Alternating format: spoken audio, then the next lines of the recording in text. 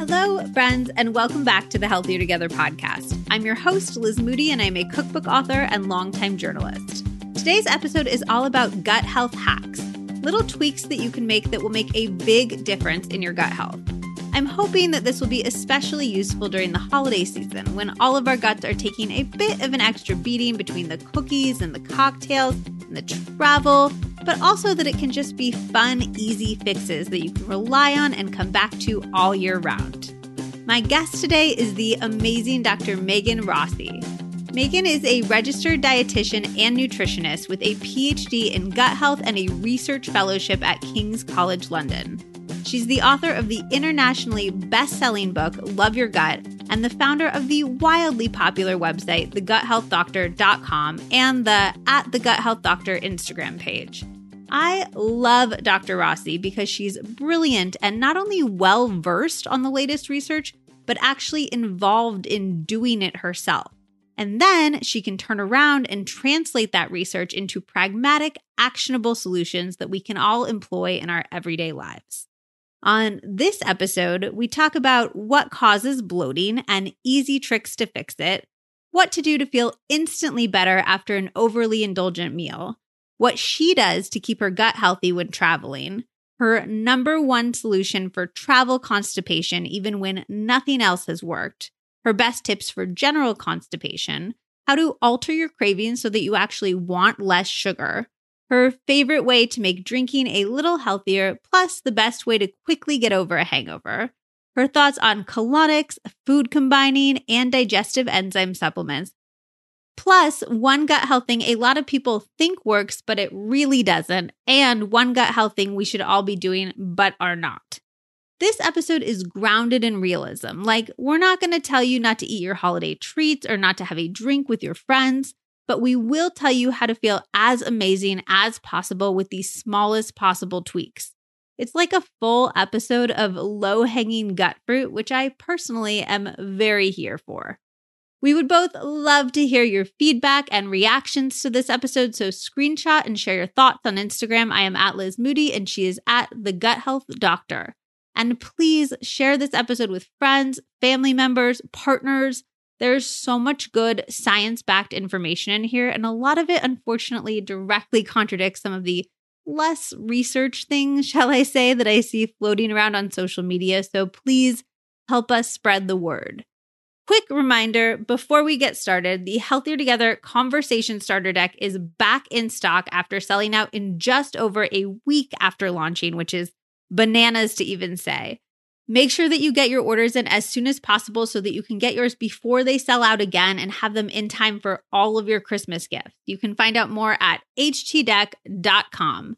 And if you need more holiday gift ideas or just a comprehensive review of my personal favorite wellness products of the year, definitely go back and make sure that you listen to the last episode of the pod, which is all about that.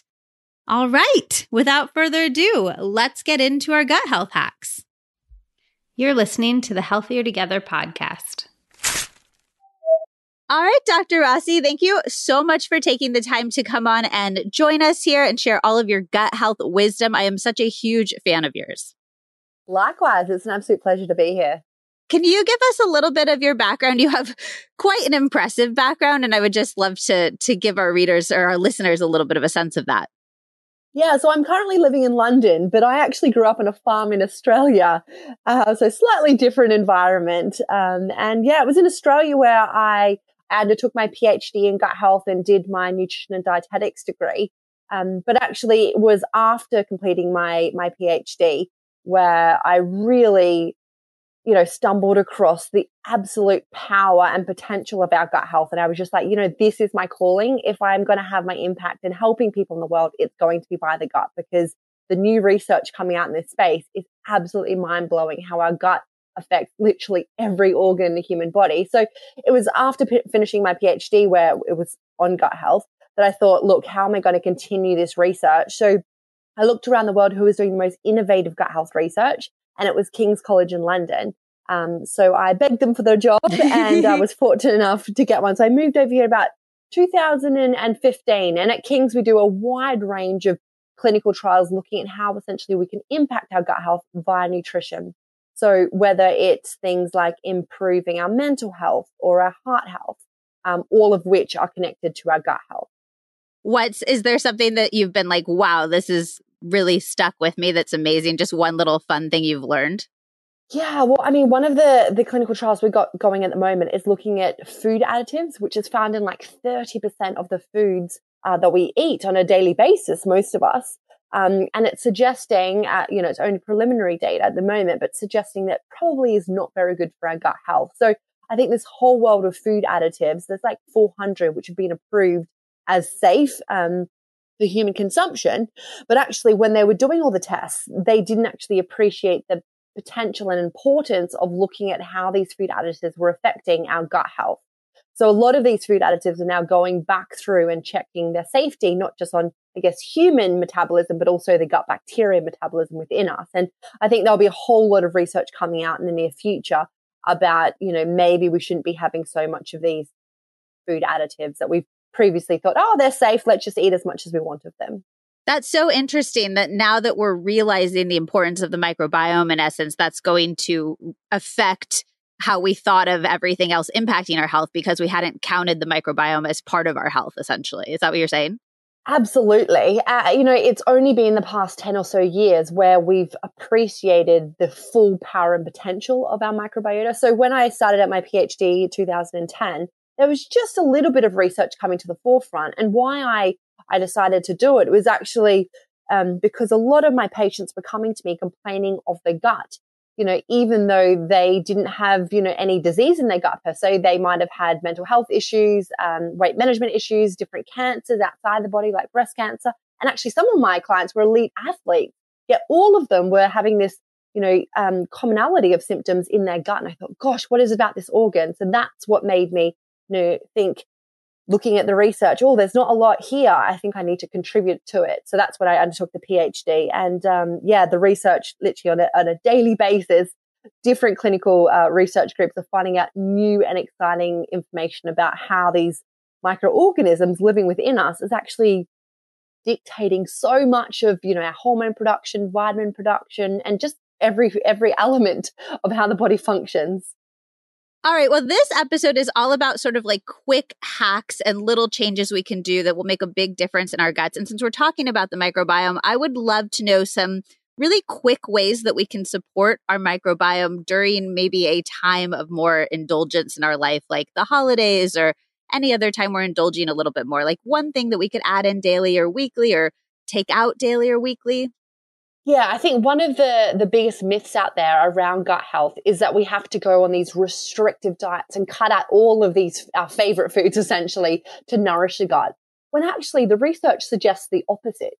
It's more about ensuring that we're adding in plenty of plant-based foods rather than cutting out food. So I guess my number one take-home tip, a very practical one, is think about how many different types of plants you're having on a weekly basis. So when I talk about plants, I'm not just talking about fruit and veg. There's essentially 6 plant-based food groups. I call them the super 6. You've got your whole grains, your nuts and seeds, your fruit, your veggies, your legumes, and your herbs and spices. So all of them count to your plant-based food points, I call them.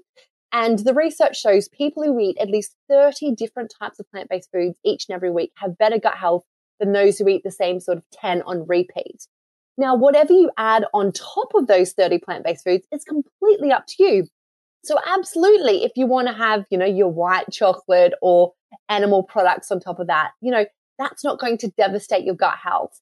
As long as you're getting in your plant diversity, what you add on top of that, like I said, is up to you. So would something like craving sweets be because our microbiome is out of whack in some way, or what causes those like intense sugar cravings? This is a really interesting one in terms of some of the research out there. It's all based on animals at the moment, have actually suggested that the microorganisms living in our gut can change our taste receptors. So there is some suggestion that our microbes could be triggering some cravings. But certainly what I see at the Gut Health Clinic is a lot of people who come from very restrictive backgrounds. So they've restricted, carbs or simple sugars in their diet, and they've completely cut it out. When they're faced with it, then they go into this binging cycle. And that's more around the physiological state of the human body, where if it feels deprived and then it's faced with it, it will tend to overgorge on it. So it's kind of, I think, the two elements at play. So what I recommend for people who are having these really intense cravings is think about, okay, having small amounts of these foods, but actually topping it up with plenty of plant diversity. So an example is, white chocolate is actually one of my favorite foods, but it's 100% just for my taste buds. There's no, fiber or anything that my gut bacteria are really going to get from having the white chocolate. So what I recommend people do is add some prebiotic foods into that white chocolate. So they come from things like dried mango and pistachios, also a little bit of extra virgin olive oil. I get them to mix that in there and then drizzle it with some dark chocolate. Again, they contain these plant chemicals that feed our gut bacteria. And essentially what I've done there is turned, quite a selfish food, just my taste buds, into a food that actually treats my taste buds because it tastes amazing, but also has the prebiotics and the fiber in it to nourish the gut bacteria. And that sort of approach to food is what we're seeing has the best long-term outcomes for whatever your health goals are. If it's for just improving your gut health, if it's for, reaching your happy weight, if it's skin benefits you're after, all of those sorts of things come from combining, your favorite foods are fine to include, but adding in extra plants where you can. Okay, so how would you apply that to something like alcohol? Like, you're not going to put pistachios in your martini, I assume. Well, I often have gin kombuchas with some mixed berries, frozen berries in them, which is a fantastic way to add some plants and some fermented foods into alcohol.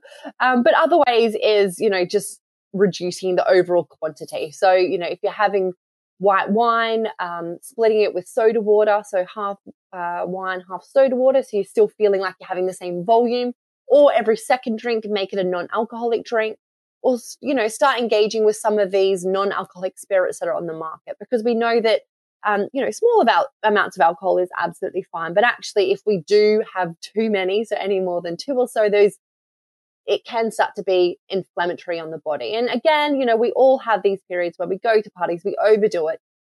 It's not the end of the world. I just think when I'm having those sorts of, blowouts, so to speak, I do things like, making sure that I'm adding extra berries to my drink, and the next day have extra plants to kind of, feed your gut and ask for forgiveness, so to speak. Because when we have too much alcohol, what it does is actually makes our gut lining a little bit leaky, which essentially means that the gut wall lining allows things to get actually into our blood that normally it would keep out of our blood system. And that can result in this cascade of inflammatory effects. But, once you take the alcohol out, after a few hours, your gut closes again, so it reduces its leakiness. So it's not like a long-term effect, but that's why I think typically people do get gut symptoms, within 24 hours of having quite a lot of alcohol. Oh, yes. In college, we used to call it like the hangover poop. Yeah. And it was like a known thing. Like, until you take your hangover poop, you're not going to be able to get through your next day, essentially. Yeah, no, absolutely. And that's the mechanism. Is there a better or worse type of alcohol for your gut? It really comes down to the alcohol content. So, obviously if you're having spirits, it depends on the quantity of the spirits. We do know that people who've got more gut sensitivity, so if they've got irritable bowel syndrome, then having things like cider, which have got a lot of fructose, the fruit sugar in it, that can actually affect the gut through other ways, not related to the alcohol. But if the fructose, they eat too much at once, some people can't absorb it very efficiently. And then in turn, that can lead to fructose malabsorption, and that leads to things like bloating and loose poops and things like that. I know. Okay, let's get into some of the actual. Oh, wait, no. I wanted to ask this first. What about when you are hungover? I know some people swear by like bacon, or they have their like weird little hangover hacks, have B vitamins. I love to have a big spoonful of fermented like sauerkraut or something. I swear it makes me feel so much better. Is there anything from a scientific perspective that actually does make us feel so much better? Hydration is definitely an important one because alcohol certainly dehydrates our gut and the rest of our body. But like you, I absolutely do go to town on on fermented foods and extra plant-based foods, because I think, well, actually, I do know mechanistically that alcohol has made my gut a little bit more weak and a little bit more leaky. So I want to feed my gut the nutrition that actually I know is really beneficial for the gut. So when our body eats these plant-based foods, they break it down into, or the bacteria in our gut actually breaks it down to these things called short-chain fatty acids. Now, not to get too sciencey, but essentially these short-chain fatty acids really do fuel and feed our gut lining, kind of nourish it. So absolutely having some fermented foods and your other plant-based foods, some whole grains, some chickpeas, lentils, nuts and seeds, all those sorts of things really can help, nourish that gut lining. Once your gut is leaky, is there a way, something that you can add in that would accelerate the getting unleakiness of it? Or is it just to avoid getting leaky in the first place? And like you said, that's not a permanent state and it will sort of self-repair. Yeah, you're right. In terms of it's not a permanent state. It will self-repair based on, what triggered the leakiness, so to speak. So for people who have celiac disease, which is an autoimmune condition to gluten, so gluten is a protein found in things like wheat, barley, and rye. If people who've got celiac disease eat gluten, then their gut will become leaky. And then as soon as they take out the gluten, it does take several months, but their gut naturally heals because it's taken out the cause of that leakiness. The same with the alcohol. Once you remove the alcohol, it takes a couple of hours and then your gut will, heal itself back up. I mean, it makes sense that if you nourish your gut, then it might accelerate how quickly your gut kind of mends itself. But there is, no scientific studies to kind of prove that hypothesis. But it makes sense to me. Got it. If you know me, you know that I am obsessed with tea. My desk at work used to have at least 20 different types of tea on it at all times. And my coworkers would stop by and be like, oh, I feel a little bloated, or I think I have a cold coming on, and I would give them personalized tea recommendations. Now that I work from home, you can be my new coworkers. I am so excited to share one of my favorite tea brands with you, Peak. Peak's teas are really unique. They're extracted by a cold brew crystallization, a super gentle process that preserves active compounds at maximum potential. One of the things that I love most about it is you just get powdered tea, which means you don't need any bags, which can often contain glues and microplastics, or loose leaf brewers, which I love, but I use less often than I like because they're honestly so much work. With Peak, you just pour the tea into your cup and give it a little stir. And even cooler, a lot of their blends can be brewed with cold water in addition to hot. I love their ginger digestion elixir, the mint herbal, and the hibiscus beauty elixir. I am also obsessed with their Daily Radiance liposomal vitamin C. I took it in the weeks leading up to my surgery and religiously every day after because there are studies that show that vitamin C can help with healing, and I do think it was part of the reason that my recovery was so quick. Liposomal vitamin C has a specific encapsulation process that helps the vitamin C actually be delivered to your cells for maximum bioavailability. I also love vitamin C to support healthy immune function and also to help support glowing skin from the inside out. If you've been following my Instagram journey with caffeine, you might have also seen that I have been experimenting with matcha recently. Peak's Sun Goddess matcha has long been the matcha that I bought for Zach. It's organic, ceremonial grade, and quadruple toxin screened for purity. Matcha in general is phenomenally good for you. It helps support skin health, digestion, and it provides a gentle, stress-free energy boost because of its L-theanine content. I've actually really been enjoying the Sun Goddess matcha lattes that Zach's been making me some mornings. They don't make me feel jittery or anxious like most caffeine does at all. Peak is currently offering an exclusive bundle to take you step by step through creating a healthy skin and energy routine, which includes their Sun Goddess matcha, Peak glass beaker, and 2 limited time offer bonus gifts, a handheld frother and detox book worth $45 for free. You can also get an additional 5% off on the bundle or anything else on peaktea.com/Liz Moody using my code Liz Moody. Again, it's peaktea.com, peaktea.com/Liz Moody with code Liz Moody. I cannot wait for you to try this tea. Now, let's get back to the episode.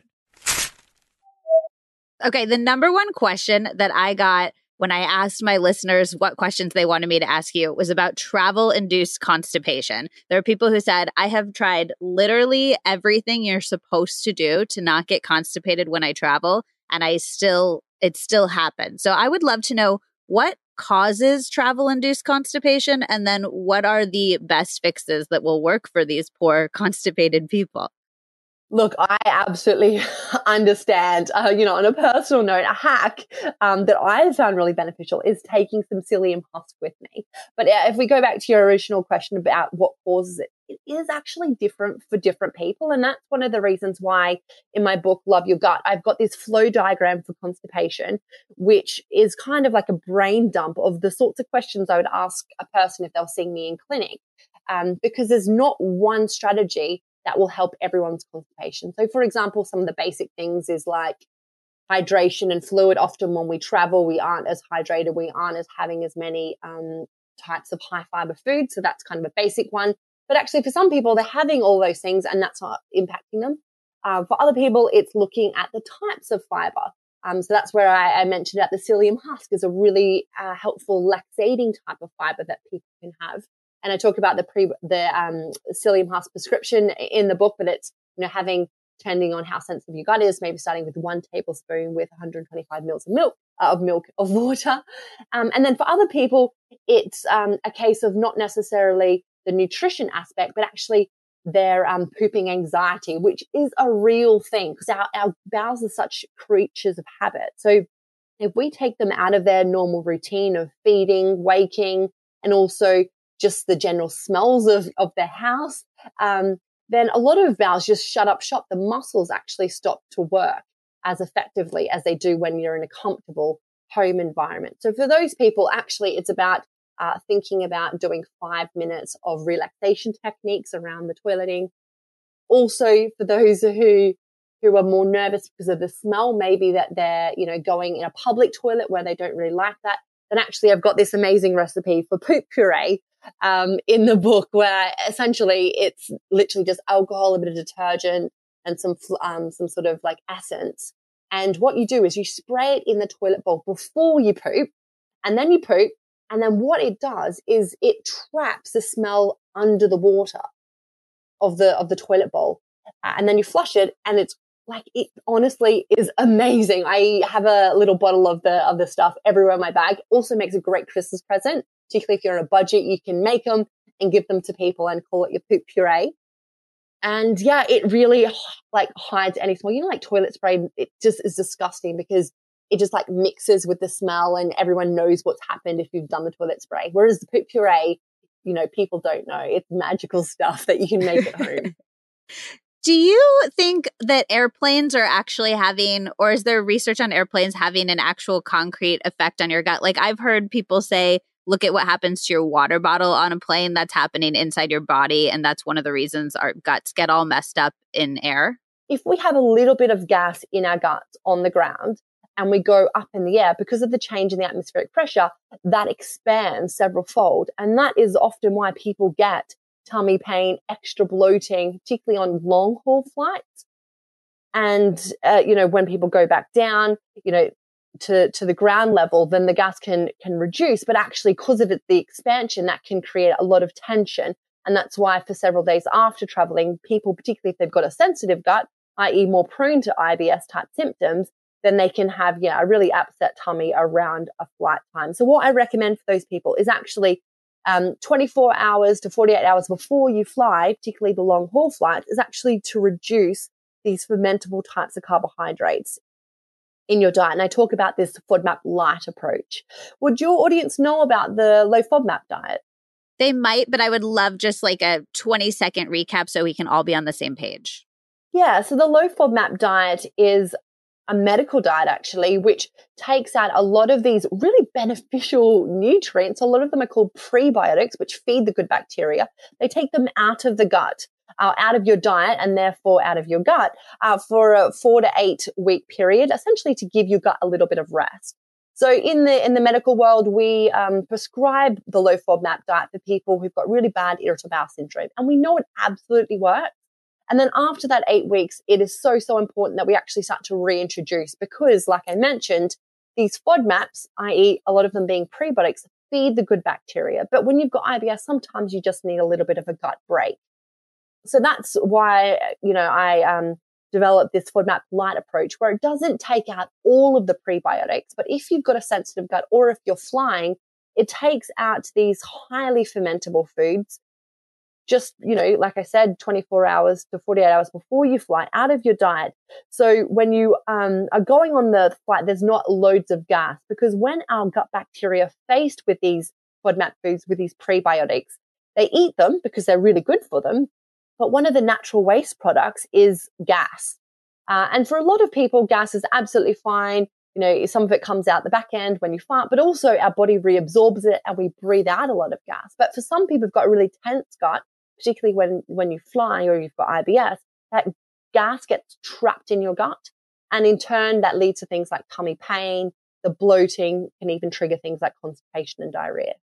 So if you've been having issues when you fly, it might be worth just sort of looking up FODMAP foods and avoiding them for 24 hours, high FODMAP foods, and then avoiding them for 24 hours before your flight. Yeah, but really important you reintroduce them because they are essentially fertilizer for your gut bacteria.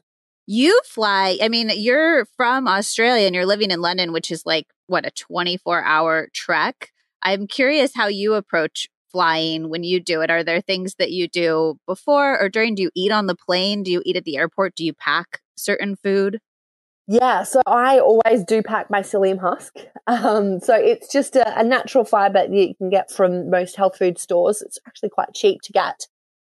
So I definitely take that because that certainly helps keep my bowels in their normal habit and normal routine. Wait, and just to get really granular on that, like how much just mixed into water? Do you do that before you fly? Do you do that every day of a trip?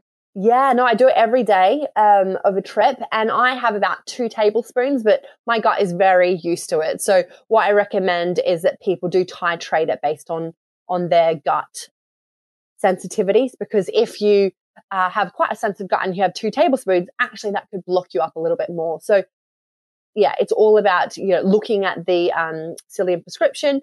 And I talk about that in the book in terms of how much you should have based on the sensitivity of your gut and then building that up. But I'd have mine every day throughout the trip. I also do take my own snacks on the airplane because the airplane snack food is always so terrible. So I do make sure that I have them packed because I think your gut is already going through a lot of change in terms of the atmospheric pressure, time differences, your sleep regime. All of these things actually impact your gut independent of diet. So it is important that you nourish them with their favorite foods, i.e. plants, as much as you can. So yeah, I definitely take my own. If I'm quite stressed around that period, then I will slightly reduce the FODMAPs in my diet 24 hours before going on a flight. But actually, if I'm super chilled and my gut is 100% okay, then I don't even worry about that at all. It's more of based on how sensitive or how stressed I am, how many books or how much work I've had to do before flying off. And yeah, and then hydration, I think, is the other one that's really important in the air because your skin and everything dries out so much. I got to know what you're packing as your plane snacks. So I make a range of legumes. So I dry them out. So I get like the 4-bean mix and then put them in the oven. Actually sprinkle them with a little of extra virgin olive oil, a little bit of smoky paprika. Other batches I do rosemary. So I get a whole lot in and then hydrate them in the oven. So they're kind of like little crunchy nut snacks. So I love taking them. And then I always take my my seeded crackers because you typically, whatever you get on the plane, you can eat some of it. Like, they've got, some decent cheeses and some usually there's a vegetarian meal. So I usually have my whole grain crackers that I make. So essentially, I've got all the recipes and Love Your Gut, but they're mostly just seeds with a bit of oat flour and then like 5 different types of herbs and spices to really flavor them up. And yeah, they're probably my 2 like must-haves. And then of course it all depends on like which airline I'm flying with because some of the airlines actually give away, fruit as much as you want fruit. Other airlines I found, actually, they're really stingy and they'll give you only like the processed fruit tubs and only one of them. So, yeah. You should do a ranking of like best airlines for your gut health. That's actually such a good idea. What about bloat? I'm sure that bloat, like it feels like it's really related to constipation, but I know that that's also a really big issue that people are struggling with. In the most simplified way that you could describe it, like what is happening when we're bloating? Yeah, so it actually comes back to when I was talking about the FODMAP. So bloating occurs when we've got this 9-meter digestive tract in each and every one of us. So that tube that delivers food from entry all the way to exit is 9 meters long. And if we think about what happens along that 9 meters, it can really help people understand, I guess, where bloating comes from. So when we swallow our food, it goes down our food pipe, our esophagus, into our stomach. And our stomach's like a washing machine. It chucks it around, cleans it, turns it into a puree consistency. And then it's released into the third section of the gut called the small intestine, which is a weird name because it's not small. It's actually 6 meters long. Now, in the small intestine is where most of our food gets from our gut into our blood. So most digestion actually occurs there. But anything that doesn't get digested there or absorbed there gets malabsorbed and makes its way into this final part of the intestine called the large intestine. Now, the large intestine is actually where most of our gut bacteria lives. So the vast majority lives in there. And anything which gets malabsorbed in the small intestine and makes it into the large intestine, the bacteria eat. And when they eat it, like I mentioned with the FODMAPs, they produce a little bit of gas. It's just a natural waste product of when the bacteria eat food.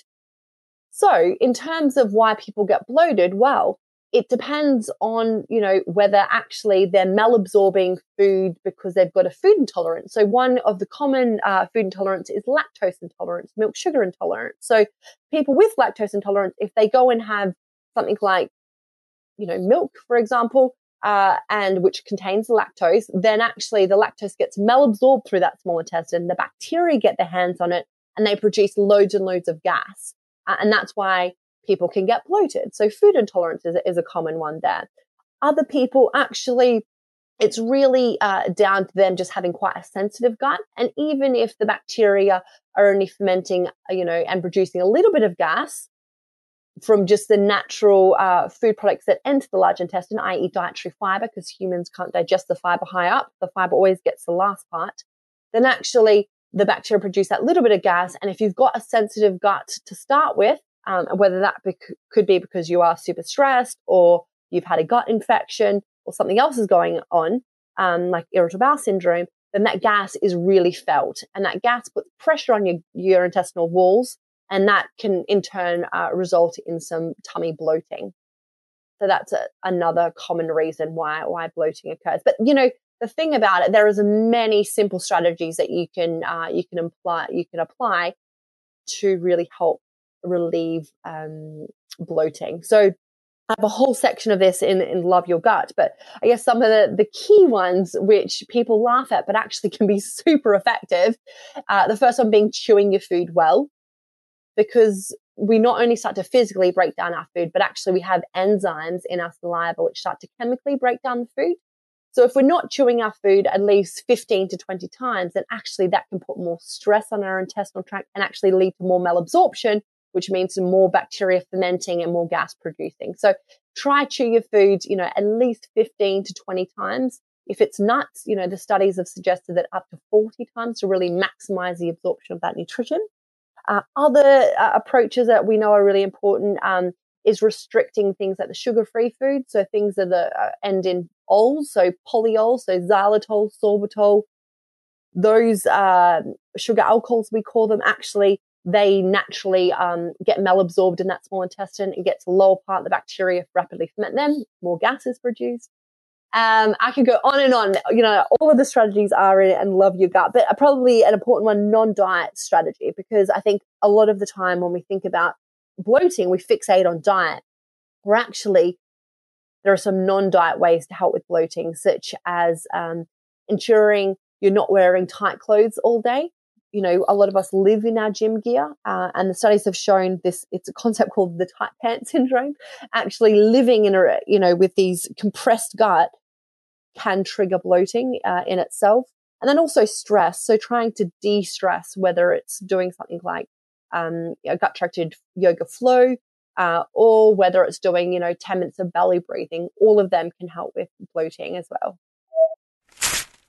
Our next partner has a product that I use literally every day.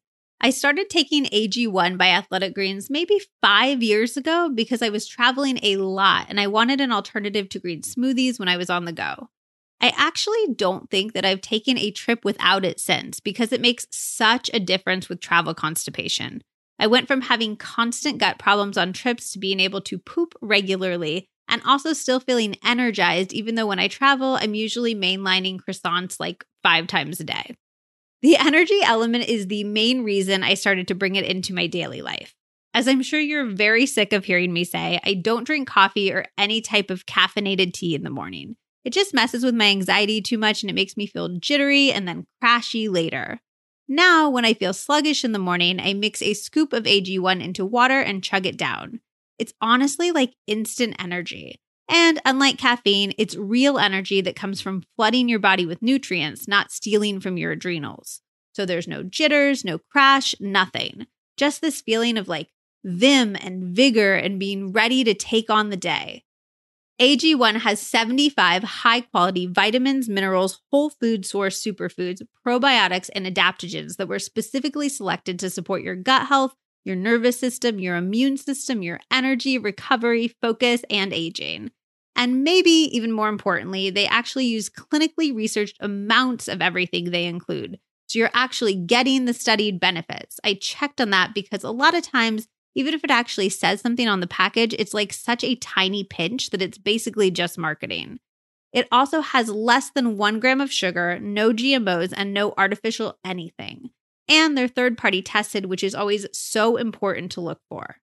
I know you're going to ask how it tastes, and I'm going to be honest, I actually love it. It tastes a little sweet, a little grassy, and really bright and fresh. I'd say it's like a really good green juice.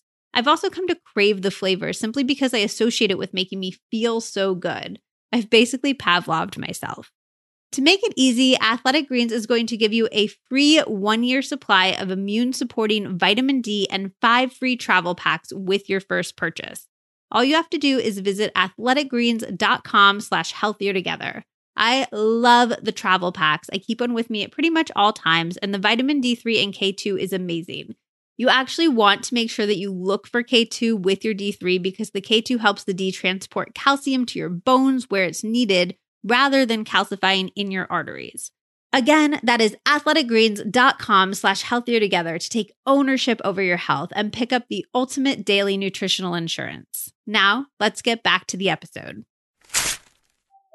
Is there anything where if we're like, well, I forgot to chew and I forgot to avoid the foods that I'm maybe less intolerant of, and I'm already stressed, and here I am, I'm bloated. Like I didn't do any of my preventative strategies, and now I'm bloated. Is there anything that we can do post facto when we're just uncomfortable and want to feel better? Yeah, well, I mean, it will depend if the bloating is straight after you've eaten. So if the bloating is actually just because you've eaten loads and therefore your stomach is overexpanded, we know that going for a gentle walk can help. Remember, the stomach being like the washing machine can help the washing machine kind of clean the food faster and allow the food to move through the intestinal tract, so it's not all jammed in that washing machine, that stomach. Chewing gum can also help, again, with your stomach releasing the food into the small intestine to help it with absorption. So if it's, due to just having a large meal, then those sorts of strategies can help. If it's actually you're experiencing, the bloating maybe later in the afternoon, it's kind of the build-up of the day, and i.e. it's more related to the fermentation, the gas build-up, then we know that doing some gut-directed yoga flow movements can help release that gas. Also putting a hot water bottle on your tummy can help, particularly if you're more, at risk of things like IBS, can help diffuse some of that gas by allowing the blood vessels to kind of help relax those gut muscles. And then you mentioned like xylitol and these sugar alcohol sweeteners. How do other sort of artificial sweeteners, particularly the ones that we often rely on in the health food world, like stevia and monk fruit, do you have thoughts on those in terms of gut health? Yeah, so there is more and more research coming out around these these natural sweeteners, but low calorie sweeteners. And a lot of them are suggesting they're probably not great for our gut bacteria. But that has all been on animal studies at the moment. There is a real lack of human clinical trials looking at how it impacts our gut bacteria. And I think probably it will come down to the dosing of it. So if we're having loads and loads of these natural low calorie sweeteners like stevia, then I suspect they will have a negative impact on our gut bacteria. But if we're only having small amounts, then it's probably okay. It's more, again, about if your base of your diet is loaded with different types of plants, that will probably, outweigh any harm. But we certainly do need to wait for the clinical trials to come through before we know for sure. It's so interesting because on one hand, I'm like, it definitely feels too good to be true. Like I indulge in the sodas that, contain them. And I've not had soda for years and years and years. And I'm just like, oh, this is wonderful. But then on the other hand, I can talk myself into like, well, monk fruit and stevia are plants. And if you were having like a spinach drink, you wouldn't be feeling like it was too good to be true, Yeah, no, I definitely understand that that mindset. But we also, we do need to keep in mind that actually these low calorie sweeteners, even if they are natural, they are changing our taste receptors in our mouth and do start to make us expect sweeter flavors.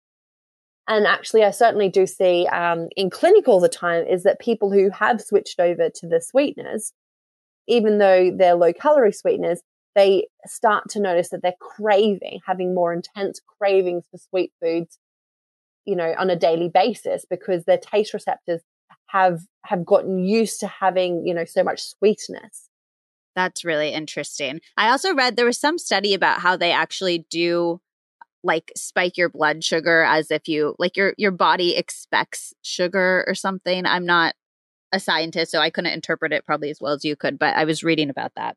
Yeah, no, and there does seem to be this individualized effect of sweeteners. So one of the clinical trials, a very small study, but it looked at the effect, I think it was aspartame on blood sugar spikes. And what they found that for some people, actually, oddly, like you said, it did spike the blood sugars, but other people, it didn't have any impact. So I think this will all come down to the role of, that we all contain our own unique array of gut bacteria, which ultimately can ferment some of these artificial, or not just artificial, but low calorie sweeteners in general, as well as our genetics. So it's not just our genetics we need to think about anymore. It's also the bacteria. They have their own genetics, which makes this whole world of personalized nutrition so complex, and certainly something I think will be huge in the next 10 years.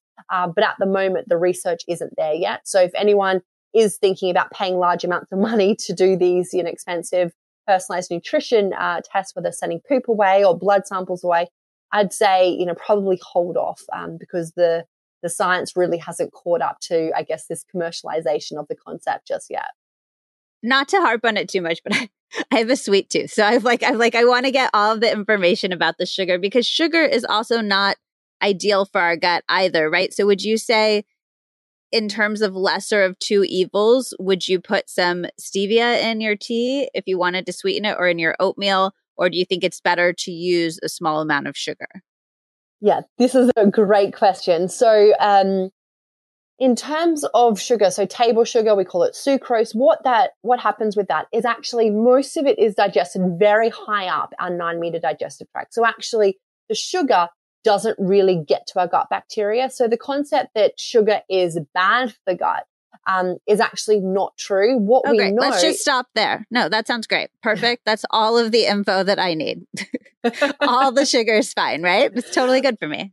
No. So this is what we need to keep in mind is that it's more of the fact that if we're loading up on added sugars, then actually we're starving our gut bacteria. We're not giving our bacteria the whole plants that it really needs. So typically in all my recipes, I sweeten my foods with things like dates and with bananas, because what that does, it not only has the natural sugars in it, but it also contains these other chemicals called phytochemicals, which we know also feeds our gut bacteria. So that's the way that I see it, is having a little bits of the, sugar is fine, but we need to add in the nutrients that are going to actually feed and nourish our gut bacteria. So, it is on a case-by-case basis, but broadly speaking, and certainly what I do is try to limit the amount of these sweeteners and opt for the whole fruit versions, because I know that's going to actually have additive benefits for my gut bacteria.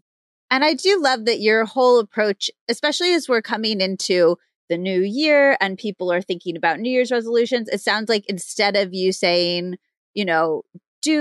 somebody might have a resolution like, I'm going to not eat dessert, you wouldn't, it sounds like with your approach, you wouldn't have people do resolutions around subtracting things, but all around adding. Like everything seems to be about like, what are you adding in? How many plants are you adding in, rather than focusing on what you're eliminating or leaving out?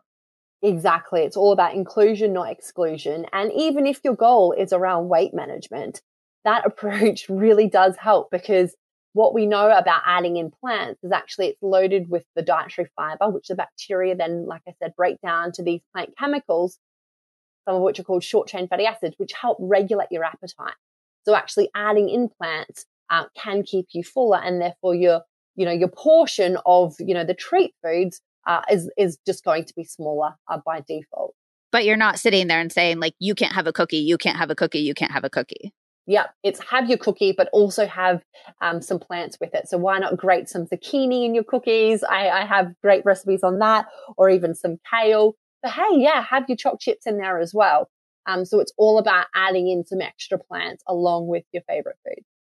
I'd love to speak briefly to how our gut health impacts our skin. I would love some like gut health hacks that will make us have really glowing skin, or potentially even because it's wintertime and our skin is really dry right now. Mine is, I'm like a crispy, like, it's nasty. Is there anything I can do to nourish my skin from the inside out? Yeah, absolutely. So there certainly is this connection called the gut-skin axis. So this dual-way connection between how we treat our gut microbes and also our skin health. And actually, the research has shown that people who eat more plant-based foods, i.e. nourishing their gut health, seem to have, lower signs of skin aging. So particularly as we get older, myself included, I have started to be like, oh, not only am I going to nourish my gut bacteria, but also, helping delaying the aging, the oxidation of my skin. So we knew that's certainly an important one. If we think about specific foods that have been shown mainly in clinical trials to really nourish our skin, and that being via our gut, we know that things like actually dark chocolate, we call them polyphenols in the dark chocolate, has been shown to help protect our skin from oxidative stress. Green tea is also one, as well as things like walnuts with the omega-3s in it, avocados for the fatty acids, sunflower seeds as well is also another one which has been shown to be linked with better gut skin access. So yeah, where you can, add in as many plants as you can along with those few ones. Also, actually, a good one is with tomatoes. We know that the chemicals in tomatoes can help protect our skin from the sun. Obviously, not as important in winter, but what this research has shown is that actually adding a little bit of fat and cooking it with the tomatoes helps our body absorb those nutrients even more. So that can really help, I guess, enhance our skin protection. So when you're having your tomatoes, think, hey, why don't I fry a little bit of that with some extra virgin olive oil, or have it with some full-fat Greek yogurt to really maximize your body's absorption of those important plant chemicals for the skin. Ooh, I love that. We love talking about our gut health here on the Healthier Together podcast, which is why I'm so excited to share the life-changing Seed Daily Symbiotic. I actually discovered Seed back when I was working as an editor full-time. A bottle came across my desk and I was instantly taken by how cute the green glass packaging is. Then I found out that packaging was actually refillable so that Seed could share its products as sustainably as possible. And then I actually looked into the research behind Seed, and well, I was blown away. First of all, Seed is not just a probiotic, it is a symbiotic. That means it contains both pre and probiotics, which is super important. In fact, if you remember my Ask the Doctor Gut Health edition, we talked about how prebiotics are one of the most important and often underlooked components of great gut health. Let me break it down for you. Probiotics are the live bacteria that are so beneficial to our gut health, but prebiotics are the food that those probiotics need to thrive. If you don't have ample prebiotics, the probiotics you're consuming will be undernourished and not be able to help your health in the way that you want. Speaking of your health, There's also a common misconception that probiotics or symbiotics are for people with gut issues, which is so not true. Like, yes, the seed symbiotic is amazing for your gut health, but your gut health impacts everything in your entire body, your skin, your mental health, your cardiovascular health, your ability to actually assimilate the maximum amount of nutrients from all that healthy food you're eating. Having a happy gut is critical for all of it. It is hard to narrow down everything else that I love about seed. I am extremely particular with my supplements and I don't take many, but seed is just stellar across the board. It's been tested and tested and tested. Seriously, their testing process is bananas to make sure that it has 100% survival through the digestive process, which is so rare. And somehow they do all of that without needing refrigeration, which is very handy. I find that when I have refrigerated probiotics, I just forget about them and they get buried behind like old jars of pasta sauce, whereas I keep these on my bedside table so I'm reminded to take them every single night. They also contain the 24 strains that are the most scientifically studied to support your whole body's health. I am obviously passionate about this stuff. Taking care of my gut has been a key part of my own anxiety journey, and seed has been a vital part of that. So feel free to reach out with any questions. And if you like learning about gut health and how probiotics and prebiotics actually function, I highly recommend heading over to seed.com. They have a whole educational section that breaks down the science behind your microbiome in some of the easiest to understand ways that I have ever seen. And if you would like to try seed for yourself and pretty much change your life forever, you can go to seed.com and use the code LizMoody for 15% off your first month's supply of Seed's Daily Symbiotic. Again, that's code LizMoody on seed.com. Now, let's get back to the episode. What about the ones that I've heard about, like hibiscus tea being really good for skin. And then I've also heard and maybe experienced that I was doing this olive oil tasting trip in Italy. And so we were literally drinking olive oil for like a week or two. And I swear my skin looked better. Yeah, I mean, olive oil is the world's most studied oil out there in terms of health benefits. So I'm a huge fan of extra virgin olive oil in particular. And we know that's loaded with not only these beneficial fatty acids, but these polyphenols, which nourish the gut bacteria. And we certainly do see the fatty acids may have that benefit on our skin health as well. So I'm all for adding extra virgin olive oil to your diet wherever you can. But maybe not drinking it. You know, the studies have, they have included about 60 mils of olive oil a day and have shown things like increased longevity, gut bacteria, heart health risk, etc. So, you know, it depends, I guess, what your where you are with your weight goals, etc. But if you can, absolutely adding in, you know, plenty of olive oil, according to the research, shows that it's linked with a range of health benefits. Also, a fun fact that I learned on that tasting trip is that if it makes you cough, like if it has that sort of almost like bitter effect where it'll make you cough when you drink it, it means that it has a stronger amount of those polyphenols and antioxidants. So if you have that little bit of a cough in your throat, that it's actually better for you. Yeah, absolutely. And that's, you know, the same with a lot of our bitter foods. It's these polyphenols. That's the element of why it makes them that little bit bitter. Same with the dark chocolate, red wine, etc. And they're the beneficial elements. So the bitter foods thing is interesting. I was interviewing, I think it was Gigi Hadid's dermatologist years ago. And he was like, Gigi Hadid's secret to glowing skin is she has dandelion greens every day because the bitter foods help support the liver and that helps her body clear out the stuff that wouldn't make her skin glow. Do you have any thoughts on the truth of that? Well, I think if you are just, you know, fixating on this one type of plant, I think that isn't necessarily going to achieve, you know, all of your, you know, health goals. Maybe it will, you know, help one element of your skin, but actually, you know, other studies have shown that diversity of plants can help also with the skin strength, etc. So in my mind, it really is about plant diversity. So not fixating on just one nutrient or one type of plant, because there is literally tens of thousands of plants out there with tens of thousands of different types of plant chemicals in it that can do different things for the body. So if you are restricting your diet to just fixating on one, then you're missing out on so much of the potential of the plant world. But to that point, I bet a lot of us don't include something like dandelion greens in our diet. So it's an interesting sort of wake up call to be like, well, do I just go to the same 4 types of greens all the time? Do I just put spinach in my smoothie? Do I just have broccoli when I do a roast, etc.? Absolutely. And that's why I typically set people that challenge of 30 different types of plant-based foods each and every week.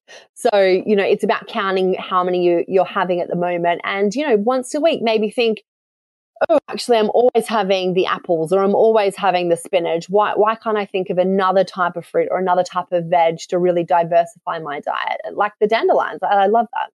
Could you give us one example of something we might not reach for at the grocery store, but that would be at the grocery store? So nothing like super crazy, and how you would prepare it so it tastes really good?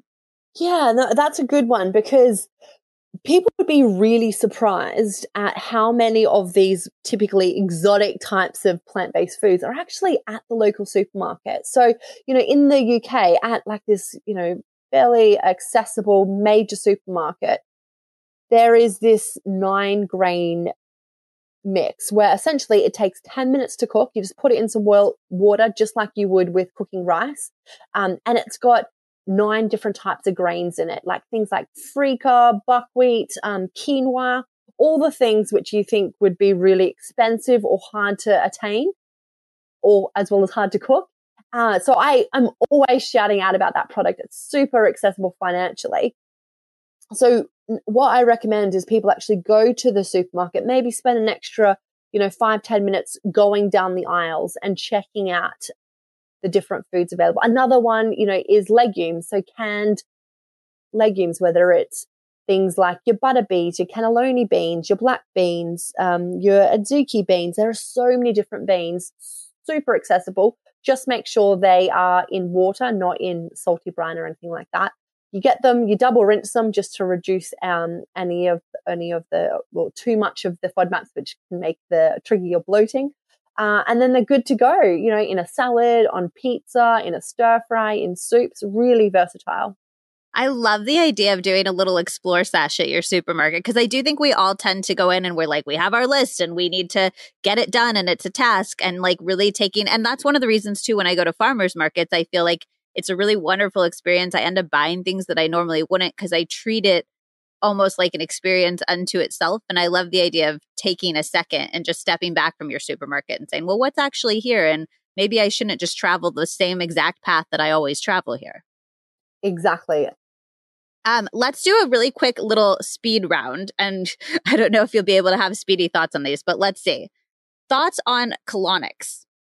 Nay. So, the research around them suggests they can be quite risky, not only about like perforating your gut if, the pressure is applied in the wrong direction, but also once you flush out your intestine, yes, for some people that can help with constipation in the short term, but actually it can kill off some of your beneficial bacteria. And what then repopulates your gut is something you can't necessarily control.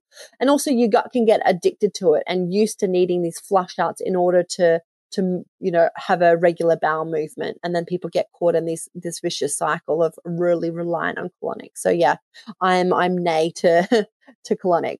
I recently said on Instagram that I was like super opposed, and I got so many DMs from people who were like, but so many people on Instagram recommend it. And I'm like, if you can send me one doctor who recommends it, I would love that. And they're all just like influencers, mostly in LA, I know, who are probably getting some sort of perk back from it. For sure. Yeah. Just like send me one doctor and then I'll believe you, or I'll listen to you at least a little bit more. What about food combining, or the idea that you should only eat certain foods together so as not to impact your digestion?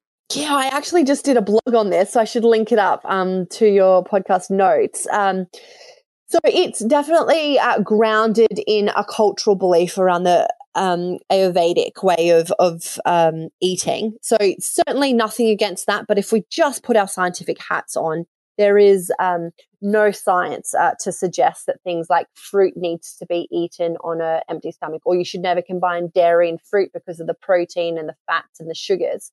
Because actually our body, our stomach is the way that the enzymes are released is very much in tune with being able to digest a range of different types of macronutrients, so the fats, the proteins and carbs all together. So, yeah, with this, with my scientific hat on, there is no evidence to suggest that you shouldn't be food combining. In fact, we know that in some elements, food combining can be really beneficial for helping you, maximize the absorption. For example, we know that combining, sources of vitamin C, such as tomatoes and, peppers, with things like lentils and chickpeas can really help your body absorb the types of iron found in the lentils and the chickpeas. So actually food combining scientifically is probably more beneficial than it is harmful. That's so interesting. Thoughts on digestive enzyme supplements? Like, do they work? And if you're going to take them, is there a specific thing that we should be looking for? So there is some types of digestive enzymes where there's good evidence for. For example, if you have lactose intolerance, then taking the lactase enzyme whenever you're having lactose, so things like milk, absolutely can help, because what it is digesting that lactose for you, because your body lacks the enzyme, the lactase enzyme. So that makes sense. Also, if you find that when you're having loads of beans, so things like your legumes, that you get really gassy, then there is a specific type of enzyme. It's the brand, I think, the only one that I'm aware of is the Beano. Yeah. So we know that can also help relieve some of that bloating, because what it does is break down the component of the legumes called galacto-oligosaccharides, which is a type of FODMAP actually, and that can help digest it in the small intestine instead of making the bacteria digest all of that. So that can also help. In terms of these multi-digestive enzymes, unless you have pancreatic insufficiency, which is a medical condition where you absolutely know about because you'd need to have gone to hospital, etc., and they prescribe you these really high strength digestive enzymes, then these multi ones you get over the counter, actually there's really a limited scientific evidence for them. All right. So go take a walk to help your digestion afterwards, because there's actually scientific evidence for that. Yeah, absolutely. What's one gut health thing that a lot of people think is helpful or works, but it actually doesn't? Oh, gosh, there are so many myths out there. I think for a lot of people, they've read that long fast is beneficial for the gut. And that's not the case. We know that if you go on these extended fasts, then actually it really is difficult for you to reach your quota of dietary fiber, and actually can then starve your gut bacteria. And the science has shown in animals anyway, that when the bacteria are being starved, they start to eat the gut lining, and that can weaken your gut lining. That's grim. The mucus component, so it doesn't actually eat your skin. The mucus component, so therefore it makes things more likely to penetrate through your gut lining. So actually, yeah, going on these long fasts is not thought to be good for the gut. And how are you defining extended? Any longer than, I would say, 20 hours. Got it. When I worked as a magazine editor, I wrote more than 1,000 articles about turmeric because pretty much all of the doctors that I used as sources kept recommending it or citing it as one of the supplements that they would personally take. Here's the background. Turmeric is one of the most powerful ways to fight inflammation. In a nutshell, there are two types of inflammation, acute and chronic. Acute inflammation can actually be a good thing. It's one of the ways that your body heals and repairs itself. But when that system goes haywire, we get chronic inflammation, which essentially makes your body feel like it's constantly under attack. The vast majority of doctors I work with cite chronic inflammation as one of the root causes of so many of our modern ailments. And research links inflammation with heart disease, diabetes, autoimmune conditions, cancer, arthritis, and gut issues like Crohn's and ulcerative colitis. I am never going to sit around and tell you that a supplement will cure everything that ails you, but if you're looking for a turmeric supplement to help get your inflammation under control, I am extremely impressed with Paleo Valley's. To increase the bioavailability of turmeric, you need to consume it with black pepper, which most people know, and fat, which many people forget about. Paleo Valley's turmeric complex has black pepper and coconut oil to maximize absorption, and 3 other powerful anti-inflammatories, ginger, rosemary, and clove, for a maximum synergistic response. It also has no fillers, binders, or preservatives, and is made with all organic ingredients and just a veggie capsule. Finally, it's third-party tested, which is something I always look for in supplements as extra assurance of their quality. I've had my uncle taking this for about 3 months, and he's gone from having debilitating back pain due to an autoimmune condition to being almost completely pain-free. Paleo Valley has a number of other incredibly high-quality food-derived supplements, including a vitamin C that I adore. Vitamin C is my ultimate favorite supplement for skin health, and a NeuroEffect mushroom powder that Zach loves for increasing energy and focus. So definitely explore their website. If you'd like to check out the turmeric complex, the vitamin C, the NeuroEffect, or any of Paleo Valley's other amazing products, head over to paleovalley.com and use the code LizM for 15% off. That's paleovalley.com and code LizM for 15% off your order. And if you have any questions, feel free to hit me up on Instagram. I love chatting about this stuff. Now, let's get back to the episode. Can you end us on one gut health homework assignment for us? Like one thing we could all do during this holiday season, but maybe going forward that might be we're all going to eat more plants after this episode. You have convinced me, and I'm sure that you've convinced everybody listening, but maybe something that's very nuanced and specific that we could add into our day or our week going forward. I'm going to pick a non-diet approach, and that would be taking 5 minutes out to really relax that gut-brain axis. I think around the festive period, we're going to so many parties, we're staying up late, we're trying to finish off work deadlines, it's all a bit manic. But finding 5 minutes just to do either some belly breathing, so diaphragmatic breathing, like where you breathe into your stomach, so expand your stomach, and then breathing out, doing that for 5 minutes, doing some gut-directed yoga flow for 5 minutes, going for a walk for 5 minutes, but just literally blocking in your diary 5 minutes where you are relaxing that connection. Because I find a lot of people, 20% of people experience gut symptoms on a daily basis. A lot of that stress isn't necessarily what they're eating, but the kind of connection that occurs between the gut and the brain, which I know we haven't spoken that much about, but it's called the gut-brain axis.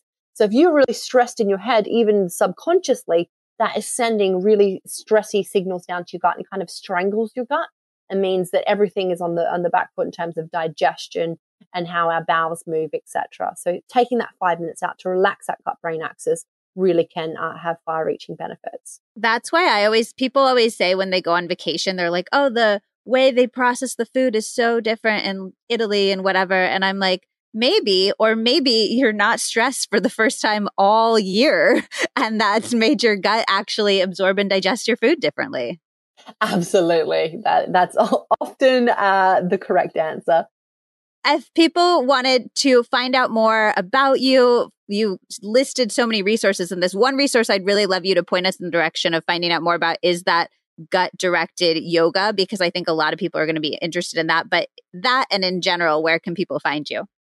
Yeah, so the gut-directed yoga flow, I actually have that in my book, Love Your Gut. So there was a clinical trial which showed that gut-directed yoga flow had an equal benefit to the low-FODMAP diet. Remember that diet I spoke about for IBS? So what I did is took that clinical trial protocol, I gave it to my yogi friend, Richie Norton, and I said, hey, can you condense this protocol down into a 15-minute yoga flow that people could easily do at home on their own? And he worked his magic, and I put it in the book so people can check that out, where, it walks you through the steps to really relax that two-way communication. And then people can find loads of free recipes and everything at theguthealthdoctor.com, or follow me on social at theguthealthdoctor. Thank you so much. I'm definitely going to try out that yoga flow. It's just such a great thing, especially during the time when we just want something quick and easy we can do to nourish our bodies. So I love that. And I so appreciate you taking the time to share all of your wisdom with us. It's an absolute pleasure. And it's so great that, you are spreading the evidence-based word, because there's so much cloud and confusion out there. And it's really limiting people's, ability to make the most out of the scientific discovery of our gut. And likewise to you, you're doing such important work. You're listening to the Healthier Together podcast. I hope you loved that episode. I hope you learned so much. I certainly did. I feel like I'm never going to have to feel constipated again. I'm going to be walking and including all of my plans, and that white chocolate bark that she talked about, I'm definitely going to be making that 100%. I would love to hear your thoughts on the episode, and I know that Dr. Rossi would too, so definitely screenshot and tag us both on Instagram. I am at Liz Moody, and she is at The Gut Health Doctor. And if you loved this episode, the two best ways to support this podcast is to do a quick rating or review on Apple Podcasts. It means the world. It really helps other people find the podcast.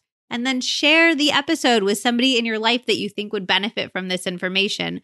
Not only does it help spread the science-backed word, which is just great in general, and it helps people feel good, it helps their guts feel good, it helps them just feel better in their bodies, but it also really helps support this podcast. It's the most loveliest and appreciated thing from my perspective. So people are always asking, how can we help support the podcast? Those two ways are it, and they are so infinitely appreciated. And I'm so grateful for every one of you who does both of those things. I see them both on a daily basis, and I love you all for it.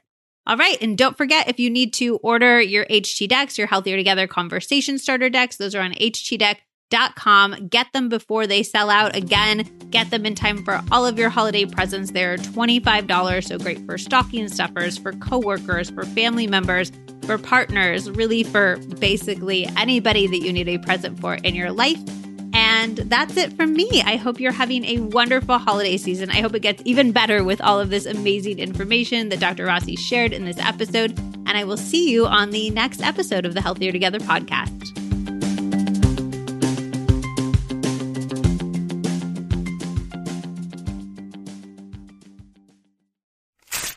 It takes a lot for a health supplement company to wow me, but Symbiotica really breaks the mold. If you haven't discovered them yet, they make really different products than any other supplement company I've seen before. They have a lot, so I highly recommend that you check out their website and take their quiz to find out what's best for your specific goals. But I wanted to call out a few of my personal favorites. First of all, the topical magnesium. You all know I love magnesium, and I've always wanted a topical spray that wasn't sticky, that felt good and luxurious to use, and that actually let the magnesium absorb into my body, which requires DMSO as an ingredient, which I have actually never seen in any other product. If you have achy muscles or sore feet, this is literal heaven, and I also love it before bed to help with sleep. And then I have become increasingly interested in minerals. We talk a lot about vitamins, but adequate minerals are so key for energy. And unfortunately, it's become harder to get adequate minerals because our soil is so depleted of them. The Symbiotica Shilajit supplement is one of the best mineral supplements that I've found. And the research around Shilajit is profound. There's robust human and animal research that shows it acts on ATP in a way that significantly helps restore and create energy, which is one of the biggest things that I love it for as a low caffeine consumer. There's also robust research around its anti-inflammatory properties, its brain protective properties, and more. I think of it more as a whole food than a supplement. It's a naturally occurring resin, and I just mix a little bit of it into my afternoon tea or my decaf coffee drinks. And like all Symbiotica products, there are no additives, fillers, toxins, or artificial flavors. Of course, I have a special discount for you. You can use code LizMoody to get 15% off plus free shipping on subscription orders. Again, that's code LizMoody for 15% off on Symbiotica.com.